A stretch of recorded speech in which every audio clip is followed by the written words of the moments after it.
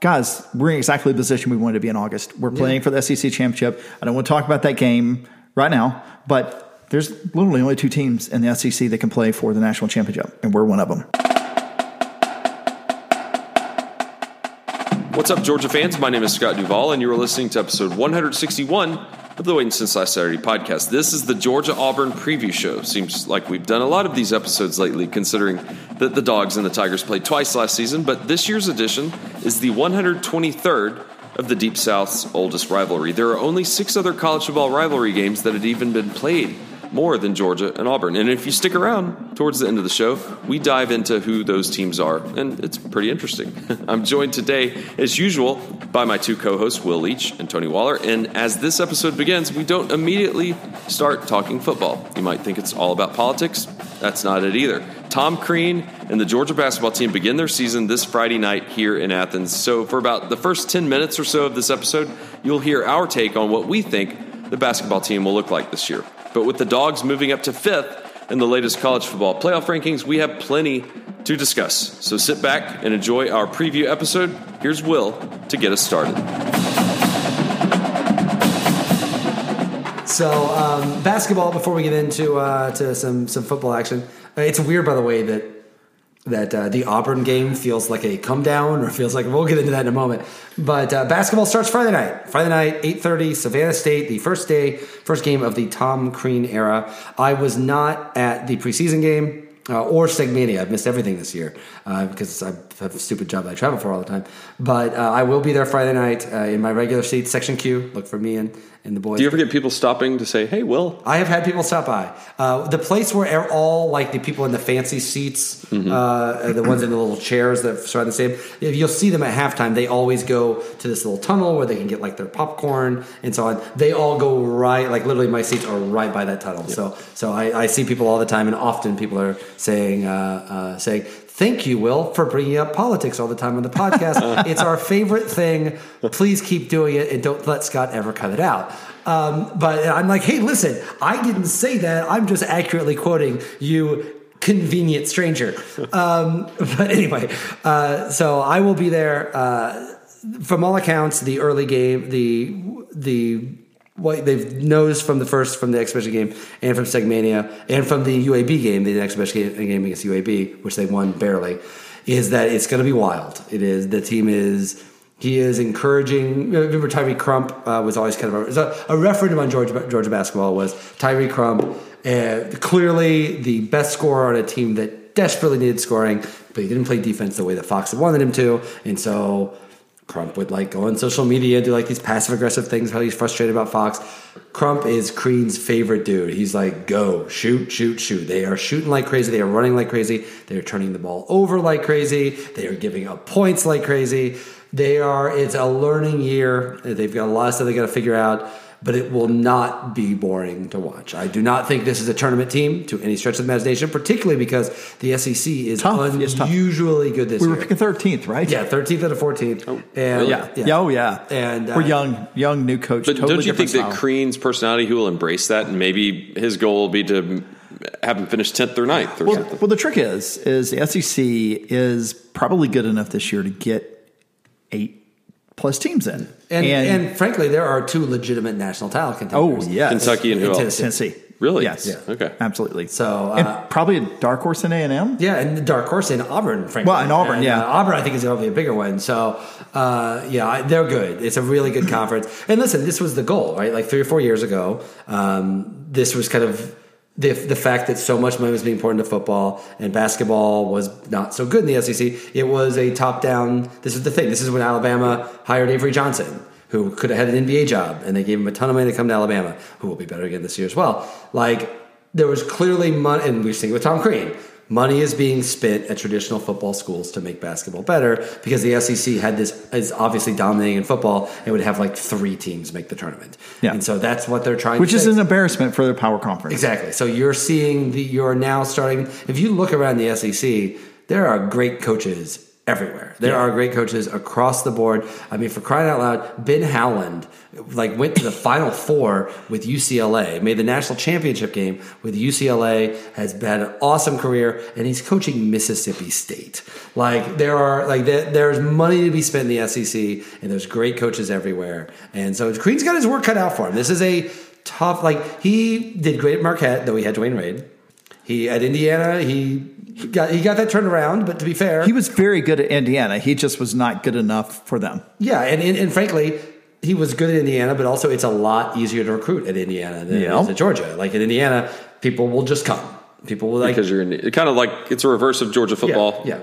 And listen, there's a difference between Mark Richt and Kirby Smart, just as there's a difference between Sean Miller and Tom Crean. But I do think that this is a tough job. It is a tough job. I think he's the right guy for it.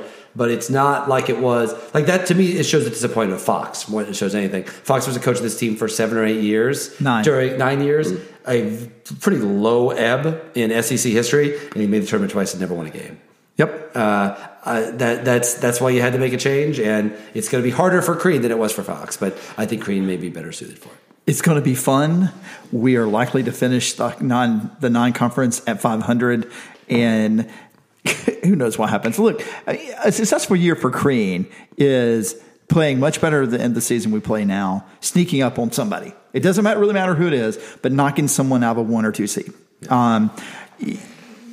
The reality is, though, if you can figure out a way to win 9 conference games and you don't finish, 13 games, like 5 and 8 in the non-conference, you can sneak into the conversation. You can get on the bubble in the SEC this year.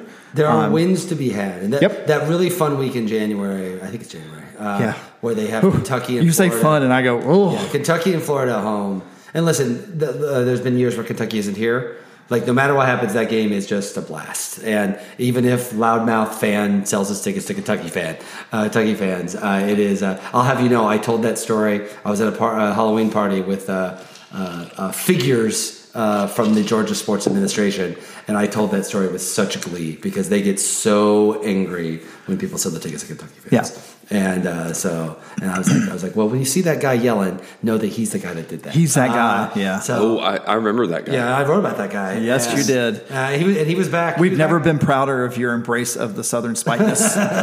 And he was back at the end of last year, but quieter. Anyway, point is it's an exciting year. Expecting a tournament seems unlikely. It seems unwise. Yeah, the NIT is the ceiling here. If they hit the NIT, this is a successful season. Yeah. And even if they don't make the NIT, it's not a bad season. It's going to be fun. Let him run. I think Claxton's going to be the best player this year. He seems to have really embraced the Crean thing. But whatever. Let's just roll him out there and see what happens. I think what's exciting is the fact that when you do have Kentucky roll in or Auburn and you get these big name, almost overbearing coaches, even Frank Martin at South Carolina, to have Tom Crean in your corner instead of, I mean, no offense, but Mark Fox didn't really move the meter a little bit. It was not dynamic. Yeah, and also to see you hit 4 threes in a row and he gets dynamic. Yeah. Well, I want to see how you utilize social media with any kind of screen grabs or anything you can take, or some memes or GIFs or whatever. Whatever. We have never had. Now you do those things now where like videos you can make GIFs. I do them all the time. Okay. I made one yesterday of the Falcons game. Yeah. Why have we not made one yet? We can do that. I can do that. I have the power.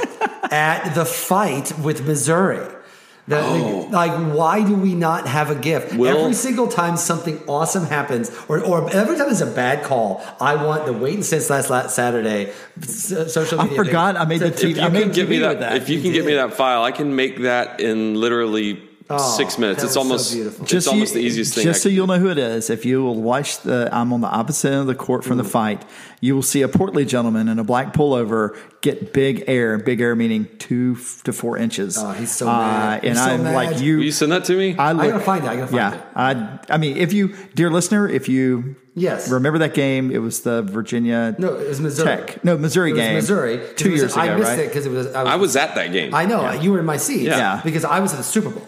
Oh yeah, so I was at the Super Bowl, and so I was sitting with our friend Cade. Yes, and I remember. Yeah, it was with Cade, which is right by. You guys were right by. Yeah, we were just off camera. Yeah, But Tony was not off camera. No. And I remember being 2 years ago, it was in Tampa? Wherever, yeah. Wherever it was. I don't remember what Super Bowl was that year. But it was a beautiful thing to So did you see it when it happened, or did you see the No, highlight? I was listening to it. I was actually listening. You could almost hear Tony through whatever. I was listening to it. It was funny. So I was listening to it on a run, and then at the end of my run, all the clips came over from it, and then I see Tony like jumping up and screaming. I'm like, how did I miss this game? Why did I miss this game? What a wonderful game this would have been to see, because you were so mad. So listeners, if you remember that game and can find clips from it, please send it to us, and we will have, every time there is a bad call, we will have angry Tony GIF. It will be very wonderful. Speaking of, probably the DeAndre Baker personal pass interference. Yeah, that you would get that gift now. Yeah. So how about was he offsides last year on the punt block? No, that was Tyler Simmons I know, was I'm onside. just saying, was the other Tyler Simmons was onside. Yeah, those are the sorts of things we're I made a talking gif about. of that. Yeah. From my actual footage. By the way, also, I pull it up. don't know if you saw on Twitter. I hate to be the guy that brags on Twitter, but I did a screen capture of one of my favorite lines ever. It's Butch Jones giving side eye, almost lustfully, at a student assistant wearing a headset, and I was, I basically said, "You should find somebody that looks at you like Butch Jones looks at student assistants wearing headsets." Yes. It was just glorious. So hey guys, we won the SEC East. Yeah. So Can we revisit anything, or do we need to revisit anything? One of the things I thought about is I went back and watched the game as I'm prone to do, and there were a couple of things that I wanted to highlight. First off, I downplayed how much better our linebackers played. We were competent at the point of attack. We took good angles. We did a great job in contain. Only a couple times we didn't turn Snell or Wilson back inside. We did a really good job of penetrating their offensive line and getting in Wilson's face when he wanted, Terry Wilson, right? I got that right. Wilson wanted to throw the ball. I mean, it was an all-around good performance from the defense from that perspective. Yes, the DeAndre Baker pass interference was utter bullshit, but, this Kentucky, they get those. And thank goodness it didn't affect the outcome of the game, although it did absolutely give Kentucky 7 more points. And gave them a boost when they were starting to wobble. Yep, when they're starting to wobble. And one other thing, Scott, you predicted 49 or so points, right? We scored 34. What would the score been if instead of throwing the ball inside the 30-yard line twice? What do you think the score would have been? 49. 49 or 48. Yeah. Or something. Right. It would have been much, much more. That was a thorough domination. When you look at Bill Conley's S&P Plus stats, we just really roundhoused them. I think we were like a 97% point win total there. And that is what you do. And you're a great team expected to dominate the conference. You take the second place team, and frankly, you put them in a chokehold and make them wish that they had taken it up a different sport. Guys, we're in exactly the position we wanted to be in August. We're playing for the SEC championship. I don't want to talk about that game right now, but there's literally only 2 teams in the SEC that can play for the national championship, and we're one of them. Think about how well the 2017 team was playing. I went and looked at the comparison stats from last year's Kentucky game to this year because, I'm sure some people might think like, oh, we only got 34 and we only beat them by 17 points. Well, last year, Georgia won by 29, 42-13. It was at home. Nick Chubb, Sony, Javon Wims all scored the touchdowns. They're all gone. So we now had Swift, Holyfield, and Nauta scoring touchdowns. Fromm was 9 of 14 for 123 yards with a touchdown and a pick. This week, he was 14 of 20 for 113 yards with a touchdown. Benny Snell had 94 yards on 22 rushes and a touchdown. This year, he had 73 rushes on 20 carries and a touchdown. And we outrushed ourselves by 50 yards last year and had an advantage of total yards by about 60. But that was a national championship runner-up team. Well, this is what we were talking about kind of on the post-game show is for the first time, including, say, for maybe the second half of South Carolina, for the first time all season, including Florida, which was the big win that brought everybody's Fromm voters back, this looked like last year's team. Like this looked, not exactly, like obviously there's different things, but it looked like we're just so much better than you and are going to show this in every way. And there was swagger. Like there was swagger, there was joy, and this is something that the team has talked about as well. There wasn't a lot of, I think Emerson had this great kind of anecdote about how after they beat Tennessee, when they beat Tennessee last year, people were celebrating. Like, they all ran up in the stands with the fans, and everyone lost their mind. And when they beat Tennessee this year, everyone just kind of went back in the locker room. Yeah. Which is fine. Yep. There's nothing wrong with that, but I think is in a symptom of what we feel this season has been missing a little bit. Not that they haven't just been as dominant, it just hasn't felt as joyous. Kentucky felt joyous. Kentucky felt like a linebacker's being dropped from the sky. They 100% celebrated with the fans this game. Like they were doing right. it. I mean, that happened. Is that your perspective? Yeah, that's where I went. Well, after when the Kentucky fans finally gave up, we did go down to the field level and did some hand slapping. Yeah, I'm glad you brought that up because I read an article, and I only got one free article on the Lexington Herald-Leader, and I picked the right one to read. It was a column by John Clay. Yeah. I just kind of summarized what I read, but it was similar to what y'all were saying in the pregame show. In his article, he talked about how great the week was. They were the talk of the town. They got national attention. Mm-hmm. It was a time where they could put basketball on the back burner and how much fun that week was.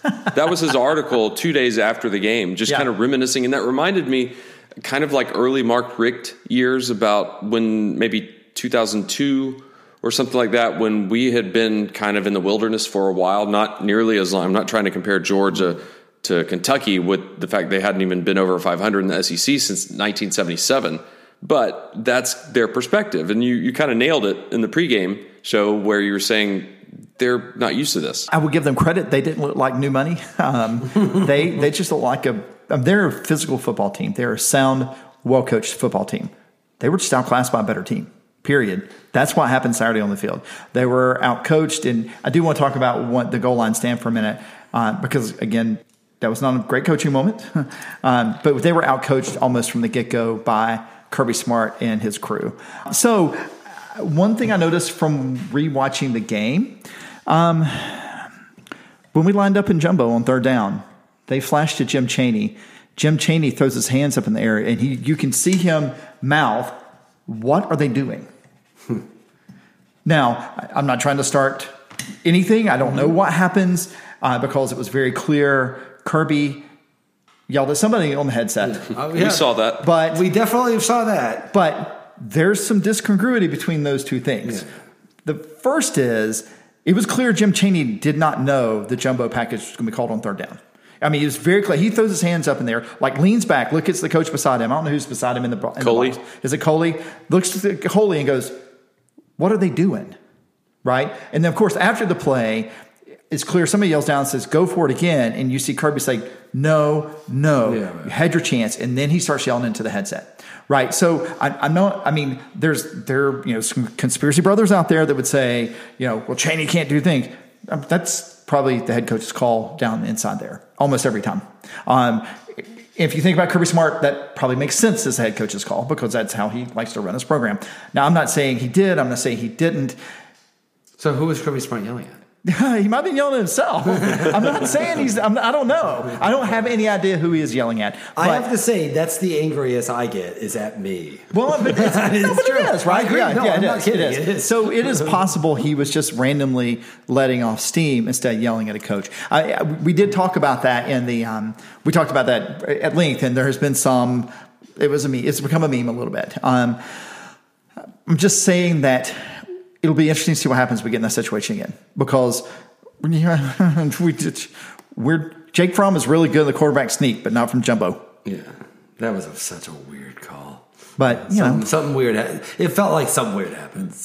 They need to flash back to the SEC championship game because that's when he ran a couple of not many key RPOs where he actually kept the ball. Run the jet sweep. Run something. Get in your base package and run the cut sweep by DeAndre. You need 2 yards. So here's another thing that if we're going to focus on something positive from the game that gave us the SEC East championship, the field stuff made a little bit more sense this game. I actually thought that that's something that comes up every single podcast, and sometimes it's important, sometimes it isn't.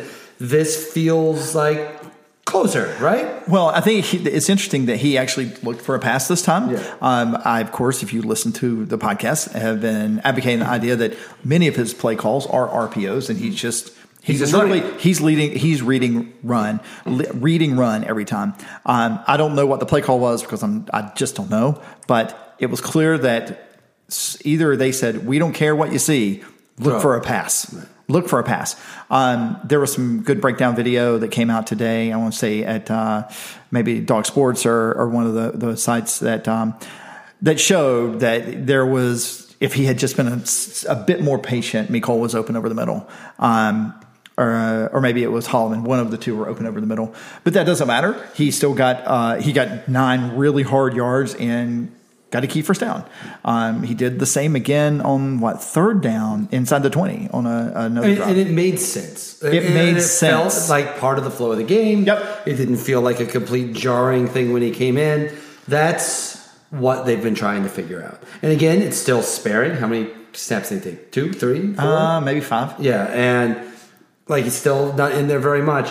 But it felt like, I see what's going on here. It was the first time I felt like they got that right a little bit. And in a game, to be fair, that they were dominating, but also against a really good defense. I know it didn't seem that way, but that's a really good defense that they did. Well, Josh Allen was the guy that covered both fumbles, and he was right there. And those were his highlights. Yeah, that's true. Well, I mean, you can't. You're right. Look, you also have to talk about, and I know we did on the post game podcast. We have to talk about how well the offensive line played and the job Pittman did in cobbling that group together, because it was plenty clear early on that Josh Allen, the intention was to use Josh Allen to be a disruptor, and he was.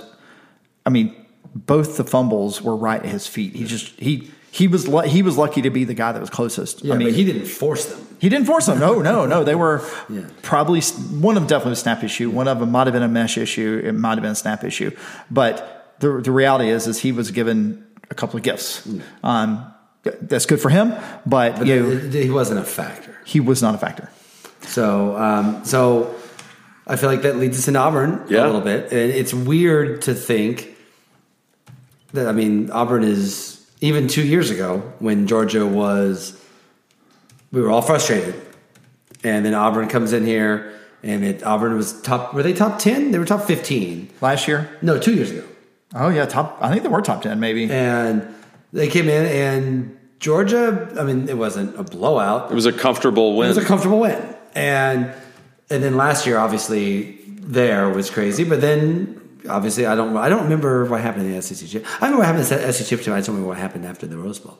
But it's weird that Auburn is always this big game. And it's like, it's a rivalry game. And it feels this week, what were they? Eighth. Yeah. And it feels this week like Auburn is right. Auburn is this week. And I think it's because we talked about after the LSU game how frustrating that was, and before Florida and Kentucky, how huge those two games were, and how much of a disappointment this season would be if they did not at least win the SEC East. So now they've done that. So this game is the pivot game, right? This, I guess, Georgia Tech. These are the pivot games of, okay, so is that SEC championship game, which we know who they're playing, and I think we can all agree, as much fun as the last couple of weeks has been, there's a gap between Alabama and Georgia right now. Frankly, there's a gap between Alabama and everyone. Maybe even Buffalo. Yeah, I mean, certainly. I do think Cleveland can finally beat Alabama. I just don't think that I don't know about Buffalo. And more to the point, last year's Alabama, which won the national championship, feels like a 10-point underdog to this year's Alabama. I agree. And so that may be the ultimate thing there. But it would be really awesome if Georgia had a puncher's chance in that game to go to the national championship, to go to the playoff, and that requires winning these two games. Yeah, we got 3 weeks to kind of prove it or get better, continue to get better. If they lose to Auburn and Georgia Tech, it's going to be a huge bummer. It's going to be a huge bummer, and the SEC title game is going to feel less. It will feel a little bit more like, oh, so we're Missouri this year. And as opposed to, wow, we win this game, we're going to the playoff, which is the situation of last year. That requires these 2 wins. And I know it's kind of fashionable right now to say because Georgia Tech is playing better and because Georgia's run defense has not been awesome, it's kind of fashionable to think that Georgia Tech is the tougher game on Georgia's schedule than Auburn. I don't quite believe it. I still feel like Auburn's got a lot of talent. They won that game last week, and Texas A&M is not nobody. Auburn is in the top 25 of the S&P. I don't know if they're in the top 25 of the rankings, but like Auburn is Auburn. Like they're not a bad team, and this to me seems like the game I'm more worried about of all the games. Well, if Stidham is on, then we have something to worry about. Yeah. And if he plays like he does in the last 6 or 7 minutes of a game, like he did against Texas A&M, then we've got something to worry about. Yeah, I think you get into the nitty-gritty of this game is, Auburn's passing game starts and ends with their ability to run the football, which is I'm already tipping kind of where I'm thinking about on this game. But you have to look at this like you did last year with the Mississippi State game. You have to limit. You can't look at just Stidham as a runner, but you have to limit their running, because if you can bog down their running, you basically put them in a situation where you put the ball in Stidham's hand, asking him to win. He's just not been able to do that this season. I picked them as a possible a team to regress. I had no thoughts whatsoever of Stidham not having a great season. But when you look at where they are on the season, they've snuck into a couple of games. They won this week against Texas A&M, but that was a 50-50 game. And frankly, the score bears that out. They won a game earlier in the season where they were, I think, 45%. Yeah, the Washington game. But they also lost a game where they were 71% in the Tennessee game. And that all starts because Stidham has been inconsistent. His completion rate 60%. That's all well and good. Yards per completion is 12.2. But he also has only thrown 10 touchdown passes, right? If you had thought you would have thought 2 a game easy out of this team, and their offense is just not great. They have scored 21. They scored 63 against whoever it was, Alabama State. They scored 21 against LSU, which of course we didn't, and then 34 against Arkansas. But since then, it's been 24, 23, 24. They scored 31 against Ole Miss, but South Carolina scored 107, and then 28 against Texas A&M, with Texas A&M basically giving them 2 short fields in the fourth quarter. Their offense is not. Their offense certainly isn't any better than Kentucky's, and I would say at least going into the game was worse. A touch more dynamic because Stidham is a better quarterback than Terry Wilson, and he's a senior. He should be. Wilson's, a sophomore, junior. And defensively, Auburn's very stout. They make you earn your yards, but they also aren't very good if you get them out of standard downs. If you get in a position where you have options on third down. Now, the problem is that Georgia hasn't been great at third and short. For whatever reason, short yardage situations it's vexed us this season. For both offense and defense. Yeah. Oh, yeah. Both. Yeah, absolutely. But that's kind of a good thing about this game, right? Is that something they clearly need to get fixed? Oh, yeah. And listen, that's really the question for really these last 3 games, right? Georgia is in the SEC championship game. They have clinched the SEC East. This season is already not a nightmare. Yeah. Look, you lose to Auburn. And Auburn finished this is their only win that gets them 6-6. It's still not a great season. You lose to Tech in the same way. Right. It's still not, even though you accomplished the goal we say, but you win these games, your last 3 games, like we think we will, and go to the SEC championship game. It's been a successful season. Yeah. Oh, yeah. Forget that. You win these last 3 games, you're playing for the playoffs. Yes, a quarterfinal, which is all you can possibly ask out of any season. Honestly, we've been frustrated with certain parts of this year, and Alabama just looks so awesome. So there's this kind of idea that, whatever, we made the SEC championship, we better. Screw it. All you can ask from a season is to play the SEC championship game, and if you win, you are in the playoffs. And for the record, if they lose to Auburn or Georgia Tech, or I guess UMass, that I don't.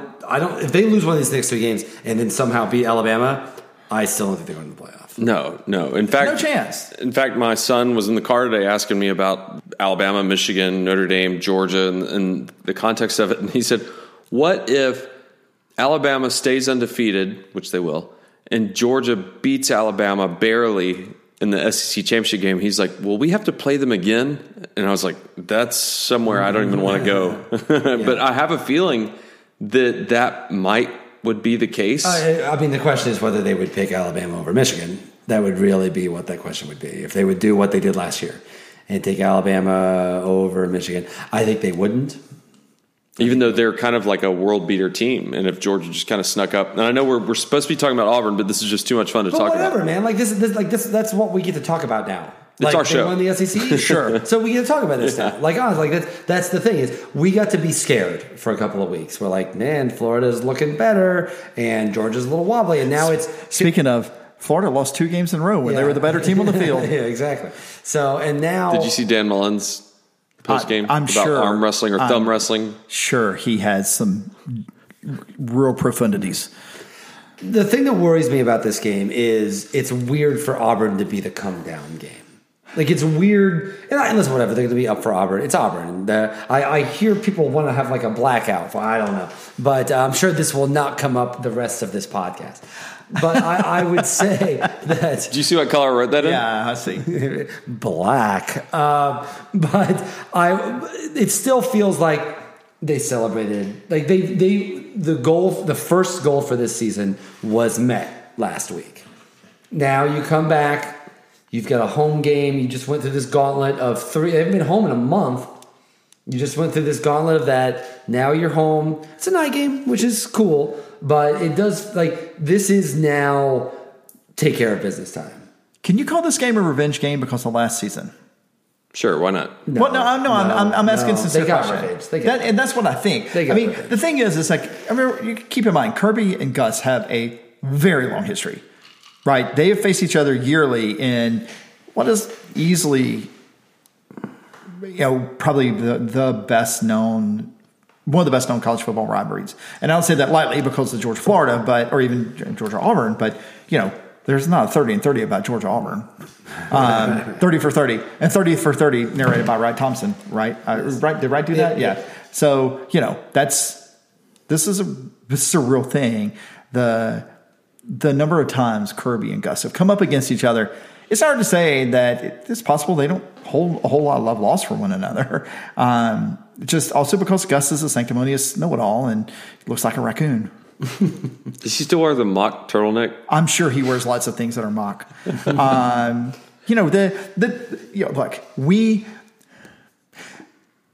a night game makes me feel a little better. I mean, we have Auburn is not that great. Like, they're not that great. This is not a great Auburn team. No, they are a middle of the road. Well, we had the thought exercise last week about ranking SEC teams, right? From top to bottom, wherever they fall. They certainly fall behind, even now, they certainly fall behind the group of teams that would that I would say are the top 5 or 6. I mean, maybe they're 6th, maybe they're 7th. I mean, they beat Texas A&M. It was a home and it was close. But Jimbo managed that game like Kyle Shanahan did the Super Bowl. I mean, they won it. They still won it. Yeah, they also lost to Tennessee at home. Yeah, yeah. So, and Tennessee beat Charlotte 14-10 this past weekend. Worth remembering. That is I almost forgotten about that they lost to Tennessee because it happened the same day as LSU. Yeah, and so we were all distracted looking at something else. But man, they did lose at home to Tennessee. Is Georgia still a 14.5 point favorite? Because that was the opening line. I haven't seen the line on the game, but still, it's a look. We'll get to picks in a few minutes, but there is the path to victory for Auburn is for Georgia to shoot themselves in the foot. I mean, literally, turn the ball over 3 times, play an entire game like we did against Missouri in the first quarter. That's how you lose this football game for Georgia. I don't think I could be wrong. I don't think Auburn is going to be able to out physical. I don't think they're going to be able to out talent. So what are you looking for from, say, the offensive perspective for Georgia? From the offensive perspective, same thing we saw last week, right? Even if we don't score with 7 or 14 points in the first half, the ability to move the ball at will, right? You're able to go down the field. You're able to run your offense. You score in the first couple of drives. Even if you have some 3 and outs, you're still able to figure out something to matriculate the ball, even if you only kick 2 or 3 field goals because you stagnate. If you move the ball well, I mean, look, one of the reasons I felt like we had a shot still against LSU until late in the third quarter is we were making them score field goals. It felt like the Notre Dame game, frankly. The one thing that concerned me, of course, is we couldn't move the ball on them. But if you're moving the ball 30, 40, 50 yards on the drive, at some point that's going to pay off for you because there's 2 things that I'm convinced of. First off, Georgia has more talent. Second off, Georgia's better conditioned and more physical and will be in the fourth quarter. What about defensively? I'm talking about both sides of the ball. Yeah, I agree. And I think this is a game Georgia should be able. It's Auburn, so it's always a little weird. But, I mean, like, I'll put it this way. 2 years ago, Auburn was probably going into this game being like, this is a game that Auburn should be able to handle. Like, they were 8 going into that game. Georgia was unranked and then just lost to, I think, Florida, right? I think they just lost to Florida. We'll have... they had just... Well, it was actually after Rodrigo's coming out party in Kentucky. So they'd lost to Florida, but then beat Kentucky, but, like, not impressively. And Auburn is number 8 coming in, and Georgia handled them not... It was a low-scoring game, but it was... it felt like Georgia was always in control of the game. Yep. And so this feels like this is the last test, right? Like this is the last. We've always spent so much time talking about tests and talking about what they need to do. This is the final test for this year. Alabama is obviously a massive test, but this is a different kind of test. That's hey, can you beat maybe Nick Saban's best team? And like that's a different test altogether. It's all right in front of them right now. All you want, everybody always says, we want Bama, we want Bama, we want Bama. I don't want Bama worth a damn right now. I mean, either. But like Georgia has an opportunity right now to, for the second time in a calendar year, play Alabama in Atlanta. And the only way that game means anything other than as a litmus test is if they win these last 3 games. And 2 of them are rivalry games. I know it feels because they haven't been on the home for a long time, and these are 3 home games, and we now know the game times for all of these games, but I'm sure we'll get into it in a bit, that they should handle these. But it's going to be like, this is the final test. Can you put yourself in the position to have the privilege of playing this great Alabama team and giving yourself a puncher's chance? I want to see that. They've got to take care of it in these 3 games. Well, the good thing about facing Auburn, and I think I did this a couple weeks ago versus Florida, but Georgia has won 12 out of 20 in the series, and it's a relatively close series. I think Georgia has a 3-game overall. This is the 123rd meeting. I think Georgia's won 58. This is the oldest one, right? Other than like Samford, and they have a Samford game. But yeah, this is like one of the oldest rivalries, right? Oh, actually, I'm glad you said that because I wrote down the top 12 oldest rivalries in the country. Right. Yeah, we were on the same wavelength. Segways. Yep. But just make sure Auburn and Georgia's on this one, though, right? What? This is not a question not about Auburn and Georgia this week. Auburn and Georgia is on the 12, right? The 12 oldest rivalries. Auburn and Georgia is one of them. Yes. Okay, I'm making sure. Yeah. Okay. We asked a question last week. It wasn't Kentucky or Georgia. I messed up the question last week. So the Georgia's won 12 out of 20. They've also won 10 out of 15. They've also won 7 out of the last 10. That's crazy. And they've won 4 out of 5. That is, look, if you want to talk about, that's just crazy. Because I remember living in a world where beating Auburn, Jim Donnan, that was one of the reasons Jim Donnan was fired. Yeah. He couldn't beat Tech, Auburn, and Florida. Or Tennessee. That's an excellent reason to get fired, by the way. I only live in a world where Georgia goes 9-3, everybody's mad. So, I don't know that world. Regretfully, we also weren't beating some other teams. This isn't the trivia portion of the episode, but I'd like to ask you, how many times do you think 2 teams have played each other within a calendar year? And I don't have the answer, but Georgia and Auburn are playing each other for the 3rd time within 1 calendar year. So you mean within 12 months? It's not 1 calendar year, within 12 months. There we go. Yeah. 365 months. Maybe I should have said that. But 3 times in 1 3 times in 1 year. For example, Alabama and Georgia are going to play each other twice in the same building in a calendar year. Yeah. Which is probably has to be incredibly rare as well. Because last year's game on the Plains was November 11th, and this year's game here in Athens is November 10th. Yeah. That's not... Okay. Yeah. So that's 3 times That's in a year. 364 days. Not only 3 times in a year, 3 times at 3 different venues. True. We had daylight savings time too. So 3 times. That is an excellent question. We gotta put the GIMP over there on this because to me I'd say that doesn't happen. Rarely I happens. cannot fathom a scenario. I'm just putting this out there. I cannot fathom a scenario where a team in 12 months has played another team 3 times at 3 different venues. I just can't see in the scenario that would happen. The possible college football. Yeah, I guess it's possible if West Virginia, Oklahoma face each other. If they faced each other, although they faced each other I mean, there's a good chance the two of them face each other back-to-back weeks. That would be it. But I don't know whether when they played each other last year. Well, they're going to play in West Virginia at the last game of the season. Right. If they also played towards the end of the last year, it would have been in Norman, and they'll play in the Big 12 championship in Dallas. I mean, I guess that's a possibility. Yeah. Yeah, I mean, probably back in the day when teams played each other twice or three times a season because no one is scheduled I'm to. Sure. Well, not in modern I'm college sure Yale played Notre Dame like 5 times in a year. Right. Well, see, we brought up a couple. Army played them like an hour later. Well, we brought up a couple of weeks ago when Georgia played LSU twice and Presbyterian twice in a year back in the 30s. Yeah. Yeah, so that is a good factoid, though. The idea that we've talked about 3 different Auburn games in the last 365 days. Yeah, interesting. All right. So what else do you got for us? More trivia, Mr. Scott. I got to quit chewing gum. What? It's really gross. I have to say, I'm really grossed out by gum. I actually find not a fan. Really disgusting. It's all the Halloween candy. I mean, I just keep grabbing. Gum is not allowed in our house. Yeah, boys do not chew gum. Really? We're anti-gum people. I lost that fight 1-1. It's like I'm talking politics or something when I bring up gum. I am more repulsed by gum than Brian Kemp. That's not true. I'm actually more repulsed by Brian Kemp than gum. But it is closer than I'd like to admit. All right, we will get into trivia. Gum has never systematically... sorry. Here we go. Just kidding. All right. Tony, besides the Between the Hoses game, okay, what is your favorite Georgia-Auburn memory? This is going to sound really funny, but it has to be... No, it has to be in 02 when we beat them to assure a spot in the SEC championship. Am I remembering that right? Yeah. I was going to say it was the blackout game, even though I wasn't at the game, just because it was such a cool experience day. Because I've told the story before, I was playing softball at the University of Illinois. We had the Law School Softball League championship that night. I actually brought a TV out because I wanted to see Georgia Auburn. Of course, that's the same day Illinois beat Ohio State. Mm-hmm. We were watching whatever it is, the CBS in Champaign.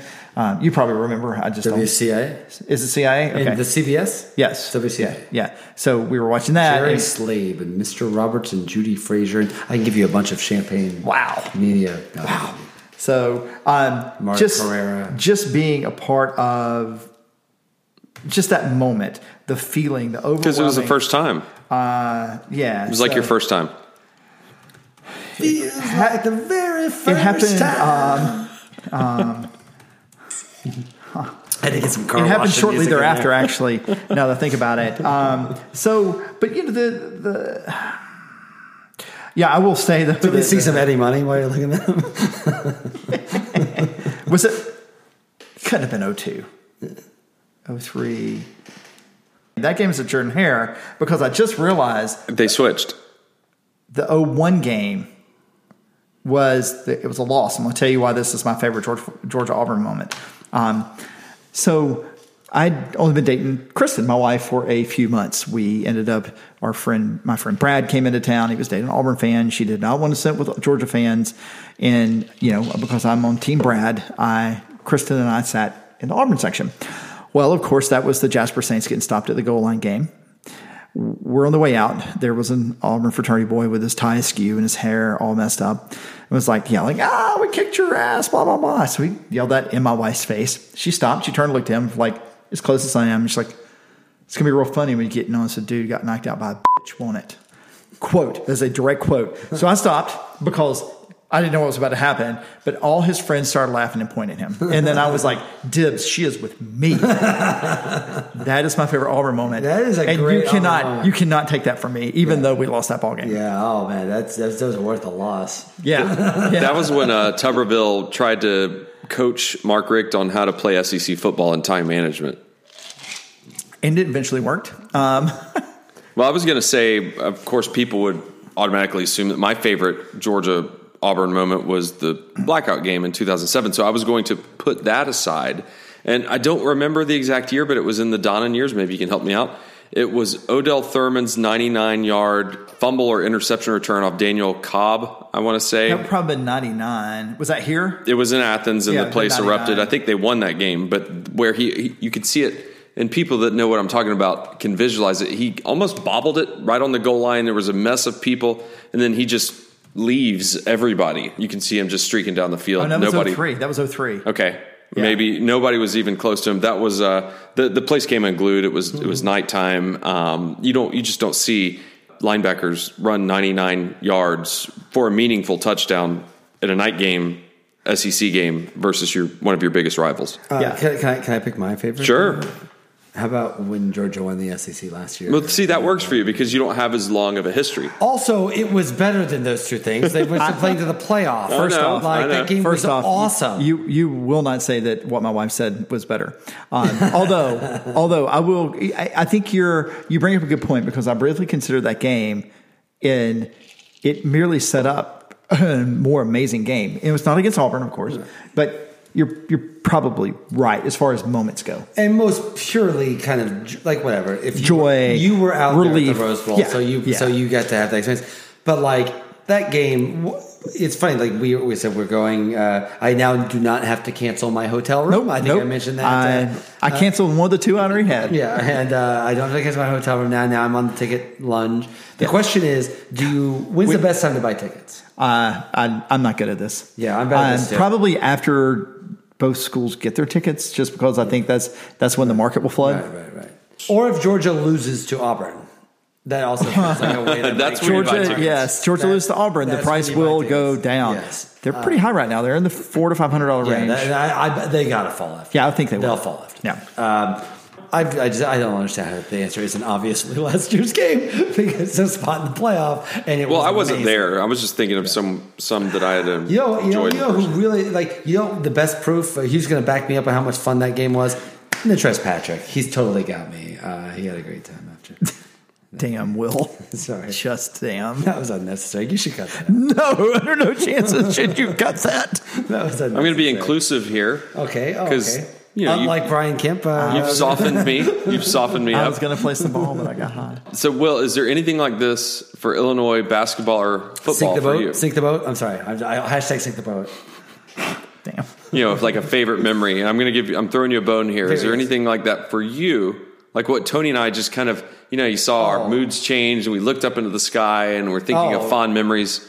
You do not want me to go down this road for Illinois basketball. Give me one for football. Illinois basketball has dozens. I believe you. Illinois football. Give me your moment for Illinois football. No, yeah. Illinois football for me. And make it quick.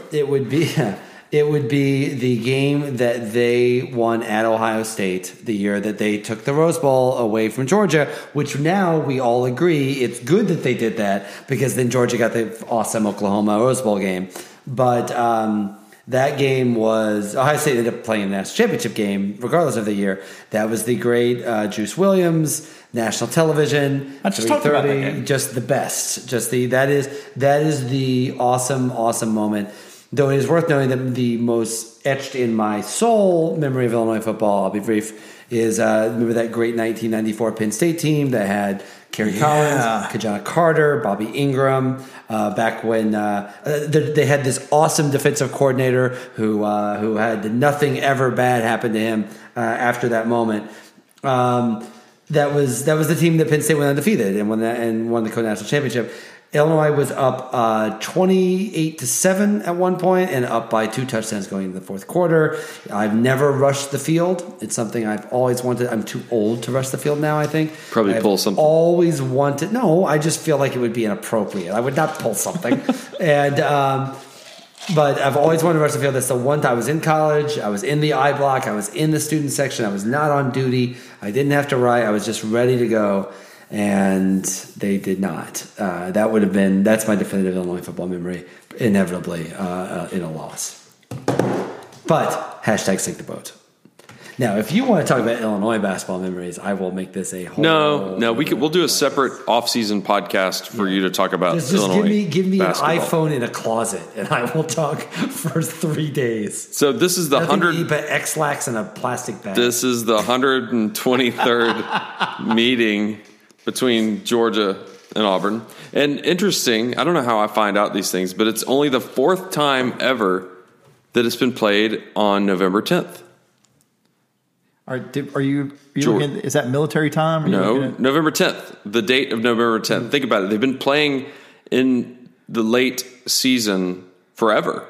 123 matchups, and to only have played 4 times. This will be the 4th time. Georgia is 2-1 on November 10th playing against Auburn.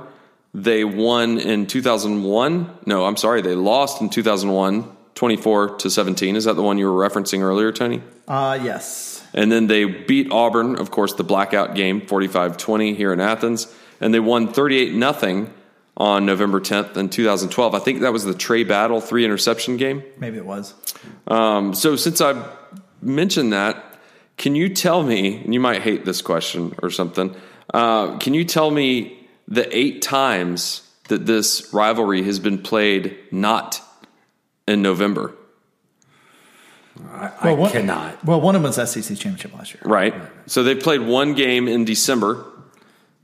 Can you, how about this? Name the other 2 months that they've played this game in. October. That's correct. They've played 6 games in October. They've played 1 in December. They've played the majority of them, 120-something, in November. What other month has Georgia and Auburn been played? This better be a trick question. August. No. The very first game was in February. That's correct. Look at Johnny Smartpants over here. February 20th, 1892. I'm looking at Wikipedia. Well, that's fine. That's fine. That's where I got it. February 10th, 1892 was the very first Georgia-Auburn game played in February. And I think it was played in Columbus. Atlanta. Or Columbus. Or Columbus. Or Macon. Or something like that. One other thing, Georgia will be honoring Matt Stinchcomb. Oh, cool. He's going to the College Football Hall of Fame. What? He's going into the College Football Hall of Fame, so they'll be honoring him at halftime. Interesting story. I went to the same elementary school with Matt Stinchcomb. At the same time? Yeah. Okay. Yep. He's a year younger than me. I see him every now and then. But is he in Remember the Titans? No. No, he's not. He's not in Remember. In fact, one of my, I'll get to that in a second. But the interesting thing is that we went to Smoke Rise Elementary School together, and we were both on the clogging team. Do what? Clogging. That's a southern factoid. like. I'm familiar with clogging. That's not something I expected you to say about yourself. I was a 7th grader. He was a 6th grader. Well, I was new to the school, and it was the best way to meet girls. I don't think you understood how that worked in 7th grade. I was new to the school, so I figured I'd join the clogging team. Extracurricular is where all the cool kids went. So this is the 80s, late 80s. So yeah, okay. It was a thing. It's pre-internet. Yeah. So congrats to Matt out there. He's a good guy, and he does a good job on his broadcast. He clogged for real? He did. No, you. I did. Yeah, I wasn't very good at it, but yeah. Okay. Yeah, we clogged to a bunch of. Never mind. It was Rocky Top, wasn't it? No. It was like Dolly Parton 9 to 5. And, okay. Born to Boogie by Hank Williams Jr. And I still remember those songs. When was the last time? Well, for a moment, Scott had a moment of joyful gleefulness on his face. I don't know why I used 2 adverbs there, but just gleefulness on his face, hearkening back to a kinder, gentler time. All right, so this is a question for Will, and then we're going to get into podcast reviews. And then we got one question on Twitter today. Do we need to make picks too? No. Yeah, we'll do that too. Yes. It's the end of the season, so we're not going to make picks anymore. No, I'm joking. Hashtag sync the book. Will, I'm glad you said that. It's like we're in the same mind today. Maybe you'll influence how I vote tomorrow. I don't know. We seem to be in the same mind. When will You're white, so you'll be able to vote without any problems. When was the last time Illinois won versus a Big Team West Division opponent? Because they beat West, right. They beat Minnesota. Mm-hmm. So when was the last time that had happened? It has been a while. I will not take up more time than we need to on this, but let's go over the Big Ten West opponent. The Big Ten West. Wisconsin. It's been a long time. Northwestern. I think Wrigley was the last time they beat. No, they beat them since Wrigley. So Northwestern is closer. I'm going to say 2012. They beat Purdue 48-14. Purdue, right? That was 2014. 14? 15. 15, yeah. So it had been about 3 years since they had won a Big Ten West division game. Right. Because they beat Rutgers a couple times. They beat Indiana, and they beat Rutgers earlier this year. So yeah, for the record, the Big Ten West is so messed up this year that if it wasn't for one weird game between Iowa and Wisconsin, Illinois would in fact still be in the race to win the Big Ten West, because they are 2-4 in the Big Ten right now, and first place is Northwestern, a team that they play. So if they lost that, unfortunately, Iowa and Purdue and Wisconsin still have a game. So then they both beat Illinois, but 2 more wins. And for the record, I asked my friend Matt Brown, the expert on such matters. I think you retweeted this. Yes. The APR. It's around the time you started looking at APR. Remember a couple of years ago, Illinois missed out on a bowl game because of Georgia freaking State, of all people. Oh, I thought it was Mississippi State. No, it was Georgia State. Well, the story's better if you say Mississippi State. No, it was Georgia State. Georgia State got a 6 random win over Georgia Southern last game of the year and cost Illinois an APR win.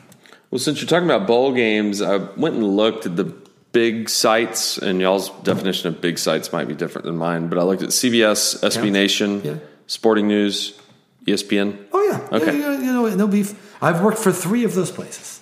So pretty much across the board, everybody's predicting Georgia in the Sugar Bowl versus Oklahoma. Every single one of those sites predict that. Which makes sense. It makes sense. Everybody wants to see that game again. It makes sense. A lot of the accounts don't have Missouri, Tennessee, and one of them doesn't have South Carolina making a bowl game, and Vanderbilt also. Well, Missouri's going to a bowl game, so, I mean. The one site, Sporting News, has Missouri making it, playing NC State in the Music City. One site, SB Nation, has Tennessee making a bowl game, playing Baylor in the Liberty Bowl, and one site has Vanderbilt making the Independence Bowl against Miami. So I guess that means that they're thinking they beat Tennessee. And then also, one site doesn't have South Carolina making a bowl game. Miami lost at home to Duke this week, by the way. I hope everybody saw it looked horrible. We probably should talk about that. So I think it's commonly agreed that Miami's problems are quarterback, right? Quarterback. Listen, I'm assuming you listened to podcast Ain't Playing Nobody this week. I forgot who the quarterback coach was. Yeah, right? John Richt is the quarterback coach. That's going to cause some problems. Yeah. Maybe that's why Georgia has that nepotism rule. Well, because it's a smart rule, but just ask Kansas State. That's a really weird. There's some weird going on down there. Yeah. I mean, look, Mark Richt, I mean, they called it Bowdening himself, which is not inaccurate, because they really looked terrible offensively. A team with a lot of playmakers. So we've litigated the Miami thing enough. Yeah, it's interesting, and people around know enough of the Ricks to know that both is sad for him, but he's probably going to fire his son or be on the chopping block himself next year. He needs to fire himself as offensive coordinator. Like, there's also that it's not working, and like that was what Connolly said. He's like, Richt has 2 problems, and they both have the name Richt. Yeah. It is the quarterback coach and the offensive coordinator, and his argument was Miami can fix a lot of problems if they can find his Matt Canada or his Joe Moorhead. Yeah, if he can find that guy, Miami can come back. The question is Mark Richt? Like, I think Mark Richt clearly saw Miami as the valediction job, right? Yeah, it's I got ran to this place I wanted to stay and I loved, but you know what? I'm going to go show them at the place that I'm from. And my son's going to be right there with me, and it's not working out. And it's kind of. I think it can work out. The question is, you guys tell me: is Mark Richt always quick to react to change? Scares him. Yes. I get it, man. I'm not as old as him, and I hate things that change. So there's a question that came across Twitter from Lee Munger. Southern Shepherd. He said, question for Waiting Since Last Saturday podcast tonight. Why does Kirby say things like this when it's literally been over a month since Fields threw a pass in a game? I think he threw a pass against Kentucky.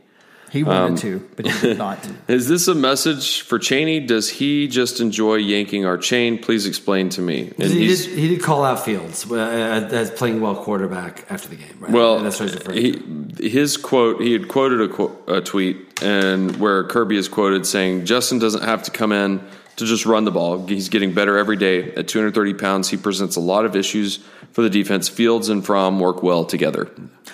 I mean, the one thing I would say about that is that we get to play a lot of game theory and gamemanship theory and thinking about how Kirby Smart and Jim Chaney or whatever, by all accounts, they get along well. I don't think there is any shooting across the bow. Kirby Smart is the coach of this football team. And if Kirby Smart does not like the way Jim Chaney is calling football plays, Kirby Smart will change those plays. Period. Full stop. I mean, it's Jim Chaney, offensive consultant, right? That's the old Yeah. joke about him. Like you don't bring in Jim Chaney. Jim Chaney is not a Pruitt, Right. who's like, I am working myself to this job someday. Yeah. I mean, Kirby Smart is the de facto offensive coordinator also. Right. Especially in goal line situations. Just look. I would not have believed that had I not seen the look on Jim Chaney's face. Oh. I mean, look. There's a camera. I'm not on saying I him. don't agree. I'm saying that like that's a bad thing because those things aren't working. I mean, the philosophy is we want to out physical people. Yeah. So I think Jim Chaney, offensive consultant, would rather score points. Yeah. Well, we'll see what happens. But go ahead. All right, so we did get a podcast review like a month ago that I forgot to read. Awesome. Is it 5-star? It is a 5-star. Awesome, thank you. And the title of it is Refreshing Different Style from Peter. That's what she said. Or he could have said it. From Peter SMC. He says, these are the guys you'd hang out with. We would hang out. That's what she said. Sorry, I was like, I'm done now. Scott holds the level head. Damn. And is like the captain on game day. Okay. You want me to read that again? No. Somehow Tony sounds exactly like David Green. I guess Tony is his ghost podcaster. Huh. I like it. Will needs to give up the orange love, but always gives some fun, quirky facts. The three make magic. You'll get educated, encouraged, and entertained. Thanks, Petey. He doesn't go by Petey, does he? I think he does now. Okay. Yeah, he does now. Dr. Pete. So All those years at Petey school. lastly, before we get into the picks, how are we doing on time? Probably We're terrible. going long. Two, We're going couple too long. hours. We're It's going a too little long. long. Yeah, we're going long. Nothing editing can't fix. So Georgia and Auburn is is known as the South's oldest rivalry. The Deep South's oldest rivalry. The Deep South. I stand corrected. They are 1, 2, 3, 4, 5, 6, 7. They're tied for the 7th longest rivalry. They were 8th, but that extra game last year bumped them up into a tie. That's funny. With I'll go ahead and say these with North Carolina and Virginia. Okay. They played the same amount of times that Georgia and Auburn have, and so have Miami of Ohio and Cincinnati. They've played also 122 times, going to play 123 times. So can you just name any rivalry, maybe in the top 12, that's played over 100 years? You going to speed round it? Okay. Yale Harvard? Did you say Yale Harvard? Yes. Yes, they are the third longest at 134 games played. Indiana, Purdue. Yes. Good job. They have played 120 times. Wow. What number is that? Like down the list? 12, Okay. like All right. 11th, tied for 11th or something. Cal Stanford? Didn't make the list. Okay, Michigan, Ohio State. Didn't make the list. This is over 100 times. Over 100 times. Man. Okay, well then I may be spent. I was coming up with some of the Rutgers, but I can't get there because they don't have There is another big How about Penn Princeton? Penn who? Penn Princeton. That's a good one. Yeah. There is a Penn, but it's not Princeton. Penn Yale? Yale. Penn Harvard. Nope. They played. Actually, St. Joe's. I saw him playing on Friday night when I was out to dinner. Oh, Penn Temple. and Cornell. that's a Cornell. Okay. They played 124 times. Andy from The Office. Yeah. Went to Cornell, I hear. The 5th longest played rivalry is a Big Ten matchup. Big Ten West. I was about to say Wisconsin, Minnesota. That's correct. You know what they play for? The Old Oaken Bucket. Old Oaken Bucket. I don't know. Yeah. That's Is it. that what it is? Yeah. All right. So the longest ever is Lehigh and Lafayette. Oh, yes. They've played Yes. 100, verbal special. Yeah, They have so, on yeah. these. 153 times. Yale Princeton, Throbbing. 140. Oh, William and Mary and Rich. William. and Mary. I thought there was Against is Richmond. it plural? Mary's William and Mary. William and Mary and Rich. That's like one of my favorite. Like, That is like a bro dark country movies. band. Yeah. So it's not Williams and Mary's. No, it's William and Mary. I thought it was William plural and for some. All right, they've played 128 times. Georgia Auburn's at 122. I just said that. Is there a West Coast on there? Yes, one. Washington, Oregon? You got one of them right. Washington State. Nope. Southern Cal? No. You got UCLA. Civil War. Oregon State. Oregon State? Wow. Yeah, 121 times. Wow. That's a lot of times for Oregon State to lose. Oregon I didn't. They had have been a state that long. football. Yeah, they haven't. Yeah. Harvard, Dartmouth, 121. Georgia Tech. Is that on the list? Yes, 114 times. And then the last Finally, two. Georgia Tech's a part of something. The last two on the list happen to be involved with Illinois. I didn't know they had football that long either. So, Illinois, Chicago. Illinois, Chicago. I think it was Illinois, Chicago, but they just mistaken Illinois it. Northwestern? But Is Illinois Northwestern on there? yes, 111. Illinois Northwestern. And I would say the other Illinois one would probably be. It has to be someone in the West because it has to be someone from the last few years. Is not someone from the West? I don't know the West or the East. It's got to be the West because there'd be I like have a 10 years guess. that wouldn't do I have a it. guess. My guess would be Illinois, Minnesota. No, Purdue. no, No, Wisconsin. no, Iowa. no, Indiana? no, I don't Northwestern. no. Some more. Who is it? Wisconsin? Ohio State. Oh, well, that's going to have to What? stop because they don't even play anymore. Played 101 times. Oh, wow. Okay. Is that a crossover? That's rivalry? about to get passed. This is some really good The podcast. Illinois and Ohio State play about as often as Georgia and Texas A&M. Oh, no. can you name the trophy that Illinois and Ohio State play for? The Illabuck. You're right. The Illabuck. But this has been very Illinois heavy. Yeah. I don't know how I feel about The this. Illabuck. We sank the boat. We deserve it. Do you know what the name of the trophy for Illinois Northwestern is? The Land of Lincoln. Man. Land of Lincoln. It's impressive. Fire tonight. That's all I got. Let's get into the picks. Let's make some picks before. Yeah, boy. And luckily, I don't see Illinois on this, so we're good. Podcast listeners, we're good. We're done with Yeah. Illinois. They play Nebraska. this Nebraska week. was like a 21-point favorite. I couldn't do That it. seems too high, but I don't think. I agree. But All right, Troy at our Georgia Southern Bros. man, it's Georgia Southern and Statesboro. It's probably at night. They lost last week. Yes. I'm taking Georgia Southern. Southern. I'm going to take Troy. Trois. You'll show them. Ohio State at Michigan State. I'm going to say Michigan State. I'm taking Ohio State, but man, they are wobbly. They are, and I want Michigan State to win so bad. I want Ohio State out of this. Yeah. Like I want them out of the way. And then I want them to beat Michigan yes, and just create that is chaos. exactly right. There you go. So I'm going to pick the Spartans. Washington State at Colorado. Why is this on there? Washington State's a potential playoff team. And it's a 5-point line for a potential playoff. I just was looking at Colorado's record at 5-4. They were undefeated we were touting 4 them games as an ago. undefeated team. So that's a reason to go with Washington State. Yeah, give me Wazoo. Yeah, I like the mustache. All right, Mark Richt travels to Mark Richt Bobby Dodd Field to play the Jackets. I put this game on here because, of course, this game's got to be on here. Yeah, of course it does. I mean, It kicks off the same time we do. this game could set football back 50 years. I mean, Georgia Tech is playing pretty well right now. But history, I mean, you got to go with Miami in this. He's such under fire. This feels like when this is the thing, right? This is what Rick does. When people are like, ooh, is he in trouble over there? What's going on? He'll rattle he off comes up 3 in a with a row. big win. So I think it's Miami as well. Okay, this is Tech's schedule. Miami, Virginia, at Georgia. They got to win one of those games to get bowl eligible. It ain't happening this week.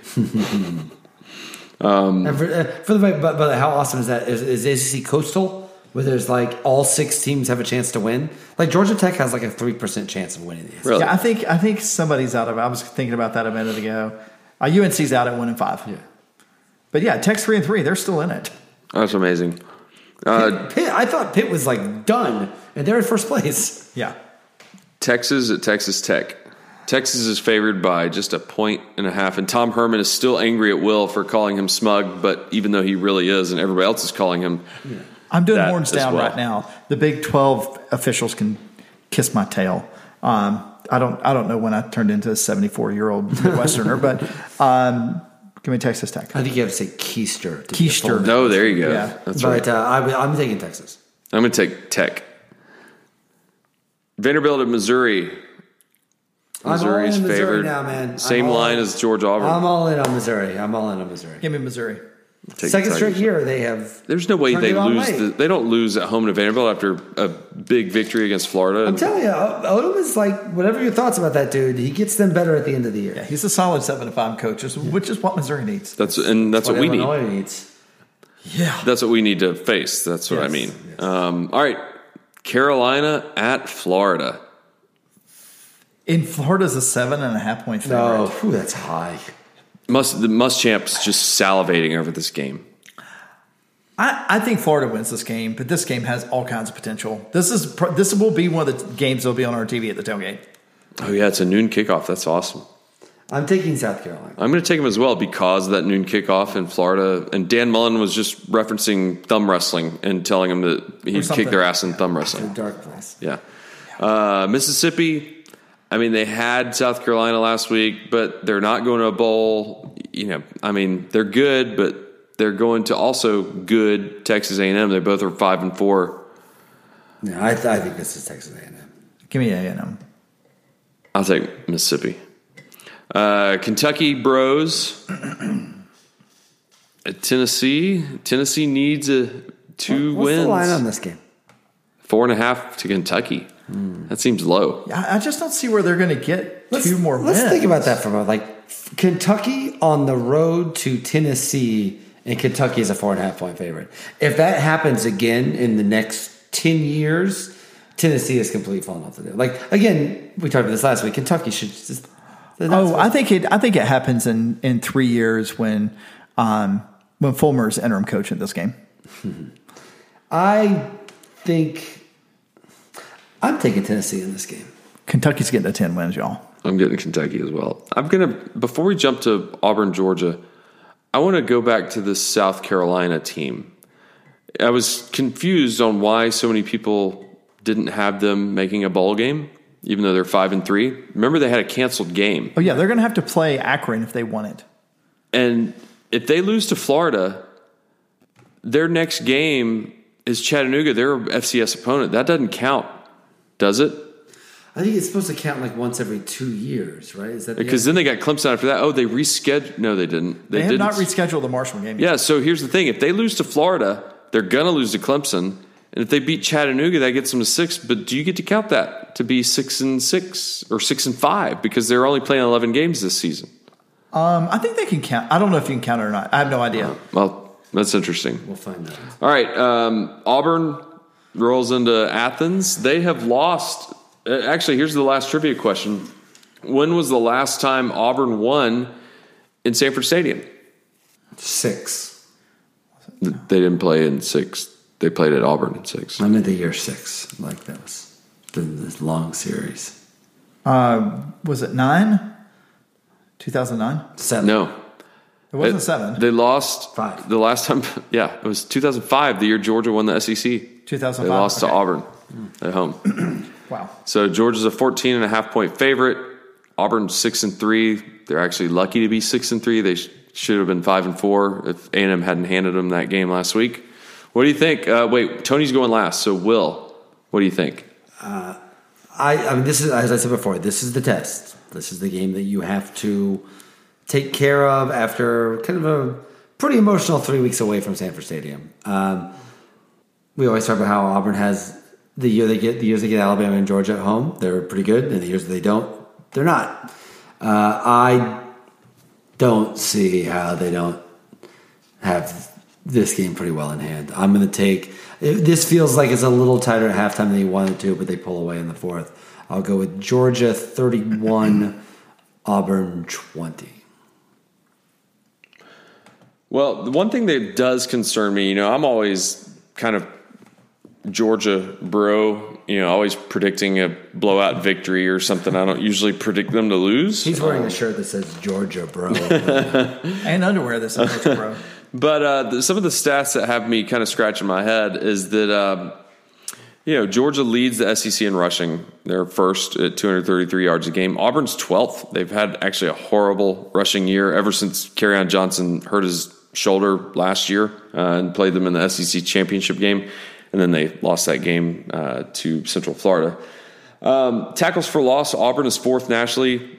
They're first in the SEC, so they've got a stout defensive line. And in fact, the stat that really got me scared is Georgia's had 14 sacks all season. Auburn's had 14 sacks in the last 3 games.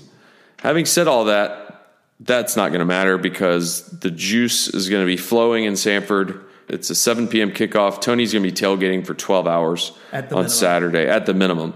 And I really do hope, and I think that something special is going to happen. It's going to be very serendipitous, if you will. Georgia's going to run out of that tunnel wearing black jerseys. Go on. And they're going to win 45-20, the same score they beat Auburn in 2007. I appreciate you doing that. As I mentioned earlier, the route to victory for Auburn, the easiest viewable route to victory for Auburn is if Georgia essentially gives the game away, and that's with a bunch of turnovers or just dumb stuff where you can't get out of your own way.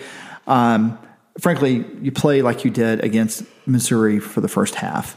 The good news is, and I'm going to put aside the LSU game because LSU clearly, in my mind, is more talented than Auburn. Georgia hasn't been that team. I mean, you've seen bits and pieces of it, but Georgia just hasn't been that team. Look, Stidham's going to throw some yards. I mean, he's averaging, 200 plus yards a game, and that's with a couple of games where he just looked really bad. Georgia's defense is bend don't break, and will continue to be so. The good news is like where I keep coming to is that Georgia's offense, when you look at the number of 20 plus rushing or 20 plus yards from line scrimmage, Georgia's 14th in the nation, and their defense is first in the nation. On the flip side, Auburn is 80th in the nation, 73rd in the nation. Georgia breaks off a couple of big plays. I don't know if it's swift runs. It doesn't really matter. To put the game away late, I think I agree with you. It's going to be close at halftime because, frankly, that's the game we play. That's where we are. That's who we are this season. And we put the game away sometime in the third and start of the fourth quarter. Give me 34-20. 34-20. I like it. All right, gentlemen. Well, we'll be back here in a week to hopefully not lament the Auburn loss, but preview that huge UMass. Hey, be careful. They got a receiver that just went for over 300 yards this past weekend. But yeah, because Liberty's defense is really tough. How'd you know they played Liberty? That door. So are y'all wearing black to the game? I usually wear black to the game. So yeah. Awesome. I don't know what I'm wearing. I have zero idea. I'm going to wear my NW Wolfpack shirt. Wrestling. I mean, to be honest, you've worn that every game. So, I mean, it's got Georgia Bro on the back. It does have Georgia Bro and his underwear. All right, gentlemen. Well, let's get out there and let's get back home. I'm excited to have a home game. It's been a month, and we get 3 of them. That's awesome. Right in a row. It's unfortunate the Georgia Tech is a noon game. I think nobody wants nobody wants a noon game after Thanksgiving. But nevertheless, hey, go Dogs. Go Dogs. Woo! That was me impersonating one of them wrestler people. I wrote a wrestling piece last week. Dude, you're all over the place. I never write wrestling Golf, pieces. wrestling. I don't get it. And thanks so much for listening. We always appreciate any feedback and any questions you might have, even your opinions of something that we might say that you disagree with. It happens. The best way to reach us is on Twitter, and our handle is at WSLS Podcast. We also have a website, WSLSpodcast.com, and you can buy our official WSLS Podcast t-shirt by going to WSLSpodcast.com/shop. Okay, that's enough of that. And it didn't sound as annoying when I typed it out than when I'm actually reading it. But I'm leaving it in, as I always do. And that'll do it for this week. We'll see you on campus this Saturday. Make sure to stay hydrated because it's going to be an all-day tailgate for the Dogs versus the Tigers at 7 p.m. I'll be wearing black. Maybe you will too. Maybe the Dogs will. No, I'm not going to say it. You know what I think, but I'm not going to say it. Have a great rest of your week. And as always, go Dogs.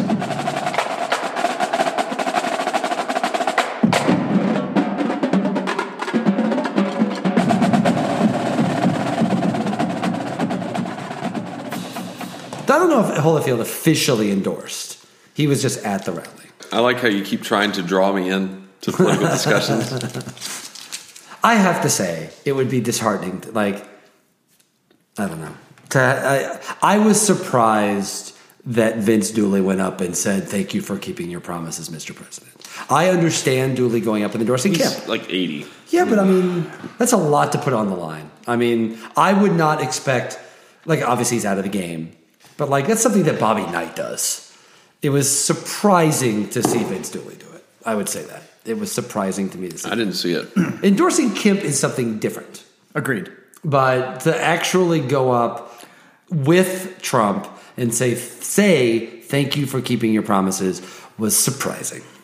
I'd say that was surprising. Agreed. Yeah. It's disappointing. Yeah. It's frankly Yeah. disgraceful over somebody who holds the esteem he has. Yeah. So. It is. It's something you would expect Bobby Knight to do. It's not something you expect Vince Dooley to do. So, do I need to put this in the podcast? It's up to you. You keep that. It's up to you. I don't care. I'm on the record of thinking Donald Trump is the the worst president we've ever had, and that's not political. No, that's I'm not defending anybody either. Yeah. That's not political. That you know what? I think it's fair because it is the night we're recording this the night before the election. In my personal political belief, I think everybody's opinions are valid, and I personally would have lunch or a drink with any candidate on either side of the aisle, and I'd be very respectful to them no matter what their beliefs were. That's just me as a person. I wouldn't want to ruffle any feathers. Now, I might think differently, but I'm going to be pleasant to them in front of their face. The one caveat I would say to that is I've long held that belief and long thought that very thing. On the exception I would make is I would politely decline an invitation from President Trump. Period. It's harder now. Full stop. This is what you're saying right there is something I believed every single day of my life until the last 3 years. I would put it that way. And listen, that's fair. If people want to go back and listen to the old Wait and Since Last Saturdays, I remember when I was covering the election, that was interesting. There was definitely not the Republicans are terrible. It was all like I loved covering both sides. It was really enjoyable. One of my favorite things I did on that was going to with Jeb Bush. He did this like Jeb Bush did this like basically this talk with a bunch of like old school Republicans in Iowa, and it was like awesome. And he was funny and he was frank and he clearly knew he was in trouble, and he was clearly befuddled by what was happening. And then the people there were exactly the people that you're talking about. Mm-hmm. People that like I might disagree with them on a lot of issues, but everyone was respectful and everyone was all engaged. It's like I wrote my newsletter about this week. Everyone was engaged in the idea of like getting involved in politics is a way to make the world better. I might disagree with the way that you think you're going to make the world better. You might disagree with the way I think it'll make the world better. But like I've always respected people that enter the arena. Until now. This is different. And if you go back to those shows, what did I keep saying on all those shows? Trump is the problem. Everybody else here is like Rick Santorum. I can't think of a person I disagree with more. That was a great story you told about him. Yeah. The sad pizza. It was like the original sad pizza. Right, yeah. And Urban Meyer was the original. He was first. Okay. And the original and much less well-known sad pizza. But anyway, so yes, I know. Don't mean that I don't forget Trump or forget Kemp and forget Kemp and listen, if you want to endorse Kemp, I think you're wrong, but I don't think it makes you a bad person or anything like that. Trump is different. I'm sorry, Trump is, even if though Kemp is a heavy endorser of Trump, he's trying to get elected. And I think the Times had a great quote about Kemp saying, from a quote, one of his neighbors that knows him for a long time, of course he lives in Athens, said he was doing a great job of cosplaying a goober. and I think that is pretty accurate. I think I personally find that ethically just as bad to pretend to be something bad for your personal benefit that you are not actually. But I do think it's different to say, I think Kemp would be a better governor than Stacey Abrams, as opposed to Stacey Abrams, former Illinois guard, by the way. Stacey Abrams was a guard that played for Illinois. Stacey Abrams. But I don't think that going up on stage with Donald Trump and saying, thank you for keeping your promises is acceptable. Yep. Okay, let's talk basketball before we get into the game, and we'll see how much of that makes it. I don't think the basketball stuff's going to make it. So it might make it. I might just bump it to the back like your phone call with your Airbnb host. Oh yeah, spectacular.